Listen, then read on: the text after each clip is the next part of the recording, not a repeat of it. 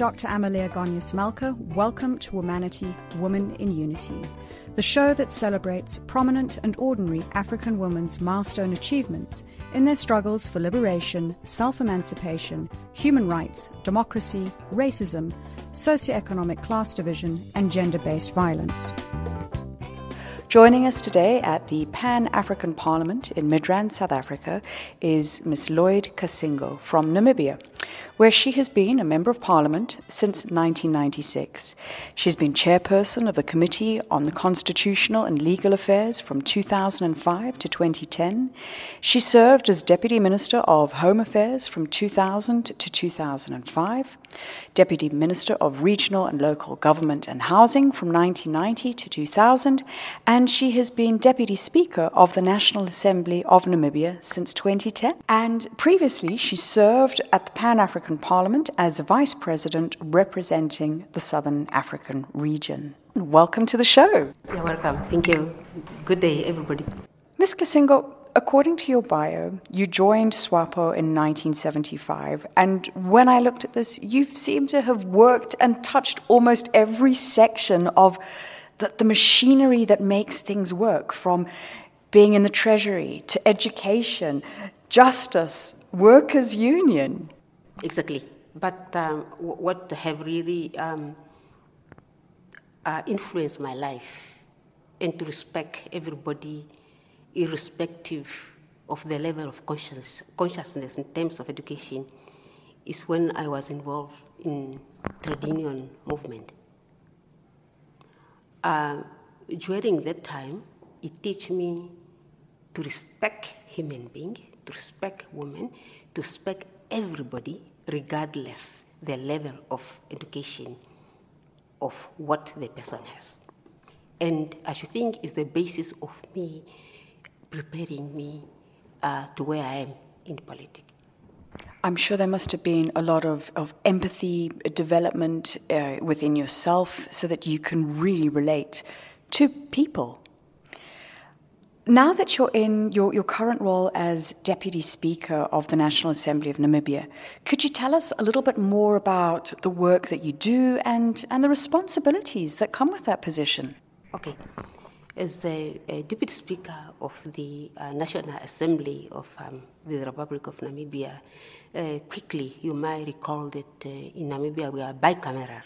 We have got a National Council consisting of representing from the regions, and we have got a National Assembly, which is the first legislature to make law, and we refer it to the National Council for review.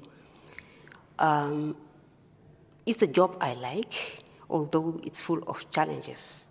When you sit there as Madam Chair, it's very difficult to accommodate everybody, in particular from different political parties. But I managed.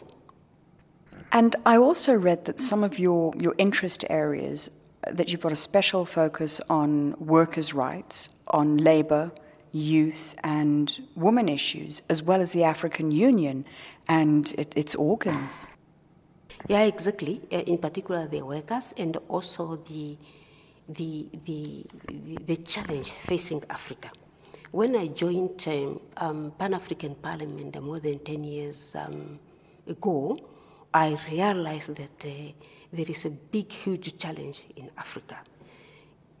In terms of women upliftment, in terms of empowering youth, and also to ensure that Africa natural resources is benefiting its people. Here at the Pan-African Parliament, we debate and recommend very useful recommendation, but unfortunately, we are just a talk show. Up to now, we don't have a power to make law to bind our national parliament or national state in the continent. And do you find after participating in these sessions, after having, I'm sure there must be an appreciation for tremendous diversity from people from every country, that you come together, you brainstorm. How can you ensure that it doesn't just remain a talk shop, that you can take back those concepts and have them invested into the countries? Yeah, at times you are challenged and you take some of the debate home to ensure that probably your National Assembly is implementing them. But here at Pan-African Parliament, we want at least to make model law so that in specific issues, all the African continent can follow that model law. For example, the movement of people. That is easy to make model law, and also the health issues.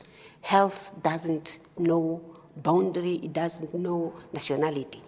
But unfortunately, we are struggling to ensure that the protocol, which will give the Pan-African Parliament power to make law, is only 6 member states who signed and ratified. And I was told also somehow 11 who signed but not ratified. We are still far because to ensure that the protocol go into a motion, it should be ratified by 27 plus 1 member state of AU. So as a PAP member, we are struggling to convince our head of state, to convince our relevant government to rectify that particular protocol. And it seems like it's a slow-moving machinery because you meet relatively infrequently, but to shift the line, to get 27 plus 1, that's a hard ask. It is very, very, very hard, but the bureau, the bureau of PAP, bureau, we mean the president with the other vice president will work out a strategy to visit region to region to convince. I should think there is a fear in the member state to lose their power, to lose their independence. But during our term, when I was vice president during 2012, 2015, we have done our level best to convince them. As a result, that was the birth of what we call Malabo Protocol, or PAP Protocol, which was adhered to it by the head of state in Malabo 2014. In that, although we wanted DDPP to have a power to legislate, we changed it so that we can allay the fear of the member state. And in terms of that protocol, it's only power to make modern law. And we are not asking more than that. So there have been successes, which is wonderful.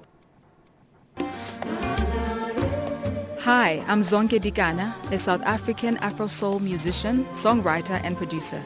You are listening to Womanity, Women in Unity on Channel Africa, the voice of the African Renaissance.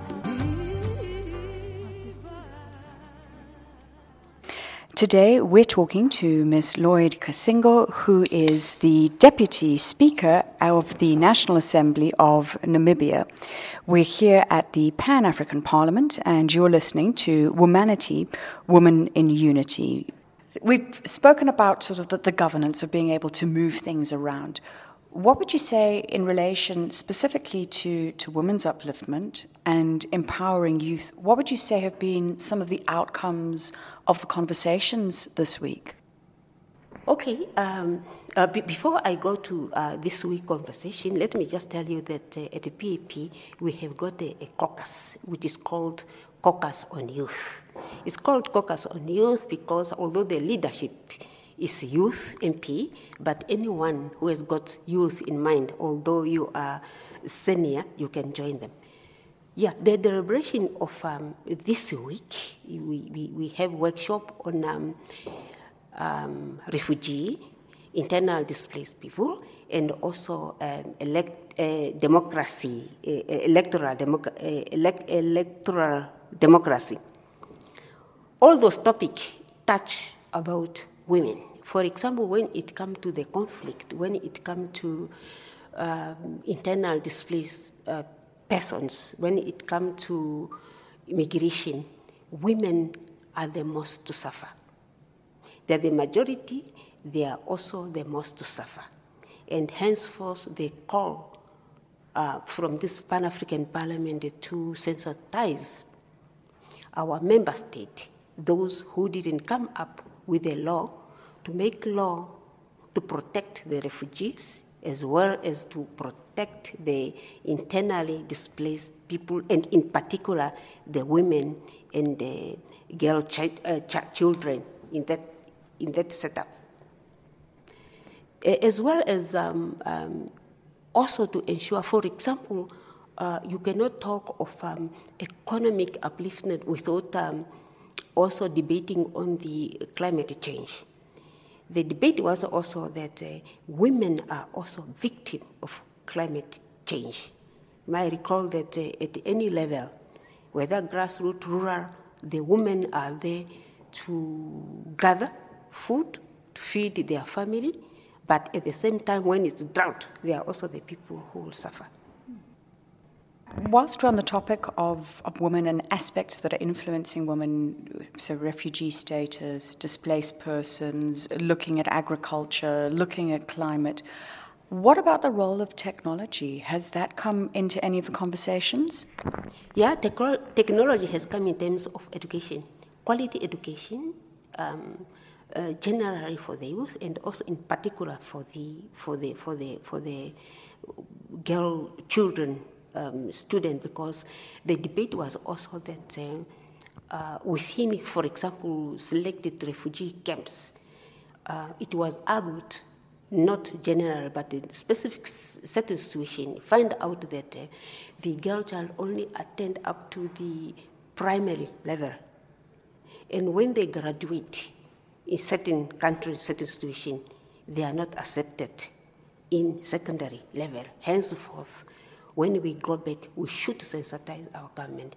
When they ratify UN Convention 1951 related to refugee, our respective government should not make reservation. They should ensure that even the refugee children should get public education, the right to take part in public schools. You're so right. And education it's a critical tool in the hands of anyone, but more so in a woman's hands. UNESCO, I think, have done numerous studies where they said that every year a girl goes to school, it equates to a 10% yield in terms of the income she makes. She has the knowledge, the know-how to look after her family, to reduce child mortality, to improve on benefits. So education all round is so important. Turning towards more of a home front for you in Namibia, I saw that there was a dramatic increase in the representation of women in the National Assembly, growing from 24% in 2009 to 47% in 2015. And I understand that in part that's due to parity, so putting in interventions in place on parity roles. You're a lady leader. Your Prime Minister, your Deputy Prime Minister are all women leaders. And I think that when women occupy prominent positions in government, you serve as role models to other women of what's possible. You serve as role models to men of what is possible for women.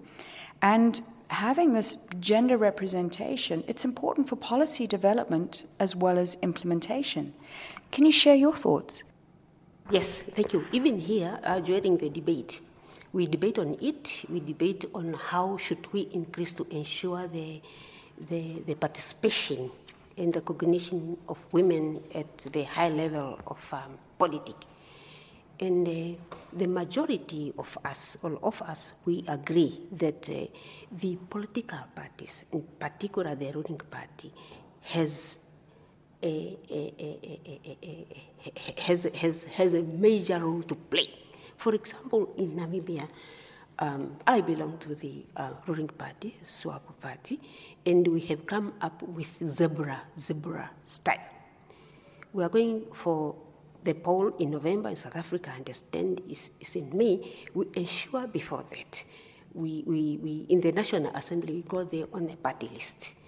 As a ruling party, we have got two lists, women list, men list, and from there. And that's why you find improvement of the representation of women in parliament. And here we have also, there were a number of us who share that. And in November, the session of PAP was in Kigali, Rwanda. What a wonderful example in Africa. Women. And we asked them the niche. They said the will, political will of the president himself, and they themselves, and the harsh experiences they got during the genocide, and they vote to say enough is enough. And I was told that whenever they meet women, they don't exclude men. Whenever they talk the problem of women, men are also there. Probably those are some of the good examples in Africa we have to emulate. Rwanda is an example to the entire world, and you're so right. Our continent, we do have to emulate. Staying with women in leadership, building female leadership capacity is important, as we've just said, for the various reasons. But yet, there are so few political leaders. I look, Australia had a female prime minister. We had Ellen Johnson Sirleaf. We had Joyce Banda. We had Amina Garib Fakim of Mauritius. Now we've got Sahle-Work Zaweda of Ethiopia. You've had strong leadership in Namibia. Do you think more countries are ready to have female president, prime minister? I should think they have to come to where I come from. I should think Namibia is also ready to have women as a president. You might recall that our vice president of the ruling party is a woman, Honorable Netumbo Ndaitwah, who is also in charge of foreign affairs. And also recall that a prime minister is a relatively young woman in the 50s, and those are the women we are looking to. And I hope probably will come after 5 years, we are likely to have a woman president. And I should think the other African countries must also follow the example. But the resistance is there. And I should think we have to work hard, not only to convince the male, but also within us to trust our fellow women that they can also be leaders like anybody, like men. What I admired about your Deputy Prime Minister is that she wears two caps. Yes. 3 caps. Mm-hmm. Vice President of the party, Deputy Prime Minister, and Foreign Affairs. And I found in the conversation that we had, she said, we're no nonsense. We pull up, we put and do our work as we need to. Pull our socks up. Exactly. I should think the recognition comes, she's one of those people who joined the liberation struggle during their young age, and she was pruned and prepared. In particular, the foreign mission, she took part in the struggle. She also had been for a long time as a Minister of Foreign Affairs. Not only here, we have a number of them, and there's no doubt that he has got the element to be one of us. We hope. I will be watching the polls in November very, very eagerly. In November, we still have endorsed, because in terms of our constitution, the president should stood for 5 years, elected for another 5 years, 10 years finished. As a ruling party, we have endorsed the current one. Because he only finishes 5 years, we have endorsed the current one, Dr. Hage Geingob, to be our candidate in the November one. We are talking after 5 years. It's not far. Then I reserve for the next 5 years my comment there. Hi, this is Lyra, South African Afro Soul singer and songwriter. You're listening to Womanity, Women in Unity, presented by Dr. Amelia Malka on Channel Africa, the voice of the African Renaissance, a program that celebrates prominent and ordinary African women's milestone achievements in their struggle for liberation, self-emancipation, human rights, and democracy. Today we're talking to Ms. Lloyd Kasingo, who is the Deputy Speaker of the National Assembly of Namibia. We're here at the Pan-African Parliament and you're listening to Womanity, Women in Unity. Globally, around the world, one of the things that I look at from a woman's point of view is that we work so hard, but we also do so much of the unpaid labor. We've got to cook, we've got to clean, we've got to take care of the children, and that means that there's less time for us to work in the workspace. We've got fewer hours, there's less pay. And I wonder, from your point of view and perspective, what can we do to help with a more equitable distribution of unpaid labor? I should think as a lawmaker, we must, in particular in Africa, we must enact law to recognize the work the women are doing at home in the communities. That's the only way we can contribute to that particular unpaid labor. Women are so strong in terms of carrying, a child for 9 months, feeding it for almost 7 years, and managing the household in Africa, not only your own household, the whole kin family. So in that, you could see that women are very strong by nature. I should think if the lawmaker happen to come to assist them to make law, which will really benefit them in terms of recognizing the unpaid labor, to make them, even how small it is, then I should think it will change somehow the equilibrium of unpaid labor and paid labor, unpaid labor, of which the majority are women, in particular in Africa.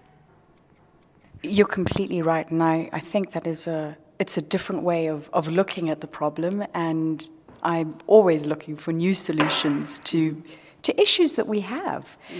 The other point, we spoke a little bit about education. I know we were talking about it from a refugee point of view for girl children. We also spoke about it as contributing to women's development. We've now just spoken about the unequal distribution of unpaid labor.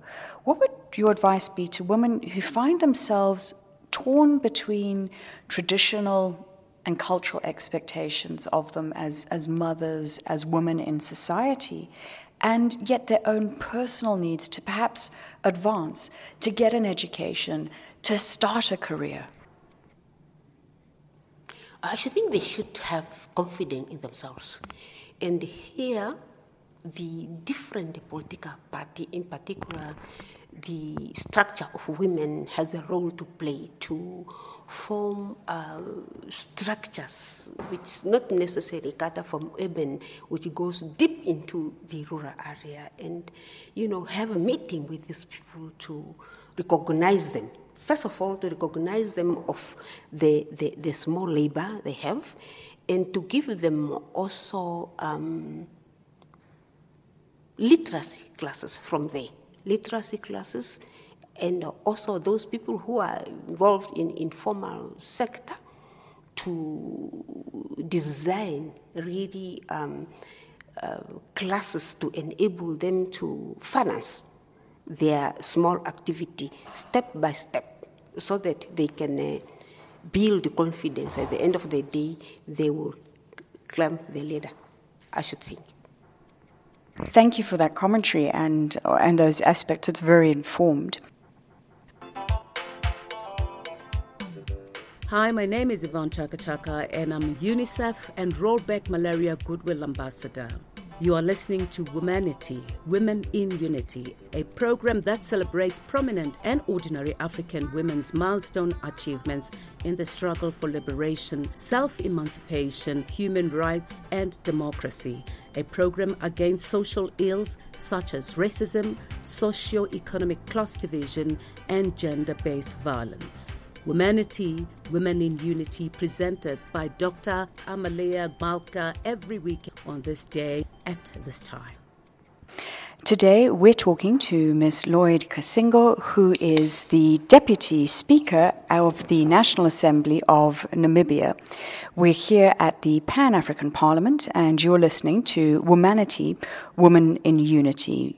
One of the special things about today, being here at the Pan-African Parliament, is that we are celebrating International Women's Day as the 8th of March.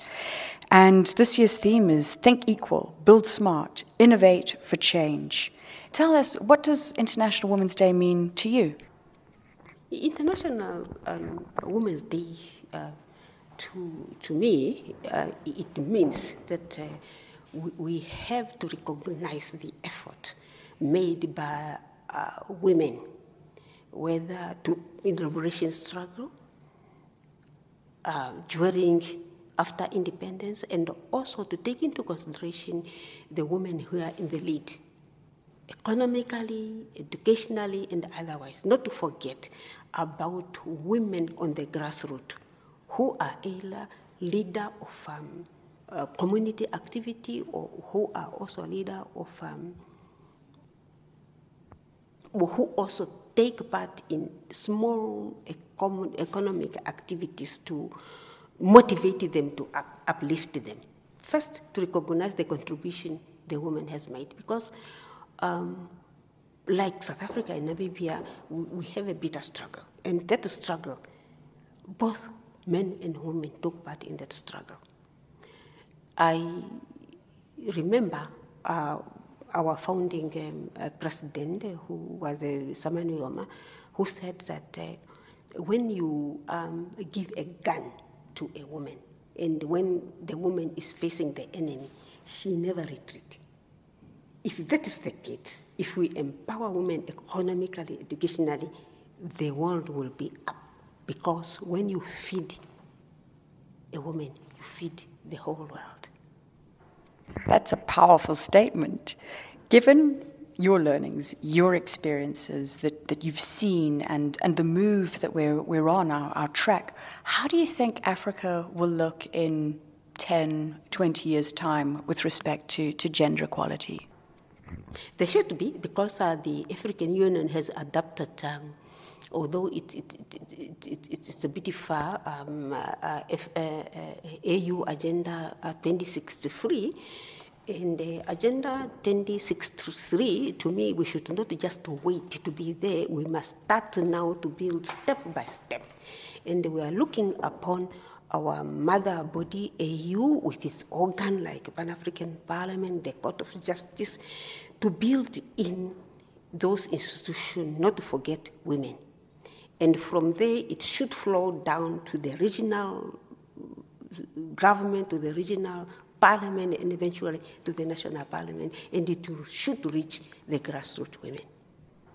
Now, as we come to the end of the show, one question that I ask all my guests who've made tremendous achievements in their respective fields, because we use the show as a platform for younger ladies to learn from your experience and not have to walk the same journey you took, to make life a little easier. Could you tell us, in your opinion, what have been some of the key factors to your success? I should think the key success, the key factors, some of them I have mentioned to you. I joined the labor movement before independence, and during that time, we have embarked on two sort strategy: to fight for the right of workers, as well to fight the right to get independence. And I should think, first, my mother was very strong. She was a Finnish missionary education. She was a teacher at that level. And I do recall that she taught us how to work home. And also, I do remember she told me to say that education is the core, Lloyd. If you want to go up, you must trust yourself. You should not trust anybody to bring something good for you, not even your brother, not even your husband. Trust yourself. I should think. And also, I was surrounded by a lot of people who motivated me. But what causes me to be strong is my join in the labor movement, because I find out wherever I go, my leadership is being recognized, even here. It's because of that. Thank you for that insight. That's very important. Your mom must have been an admirable woman. And lastly, because it's International Women's Day, could you please share a few words of inspiration or motivation for our young ladies that are listening to us? I have just to say that, young lady, stand up for yourself. Love yourself, what you do. Don't depend on a man to be a successful woman. Depend on yourself. Depend on your peers. And then you move forward. Thank you for that message of strength, positivity, confidence, and self-sufficiency. You have been listening to Womanity, Women in Unity on Channel Africa, The African Perspective. And we have been talking to the Deputy Speaker of National Assembly of Namibia, Ms. Lloydie Kasingo, at the Pan-African Parliament in Midrand. Thank you very much for your time. A pleasure, and happy Women's Day.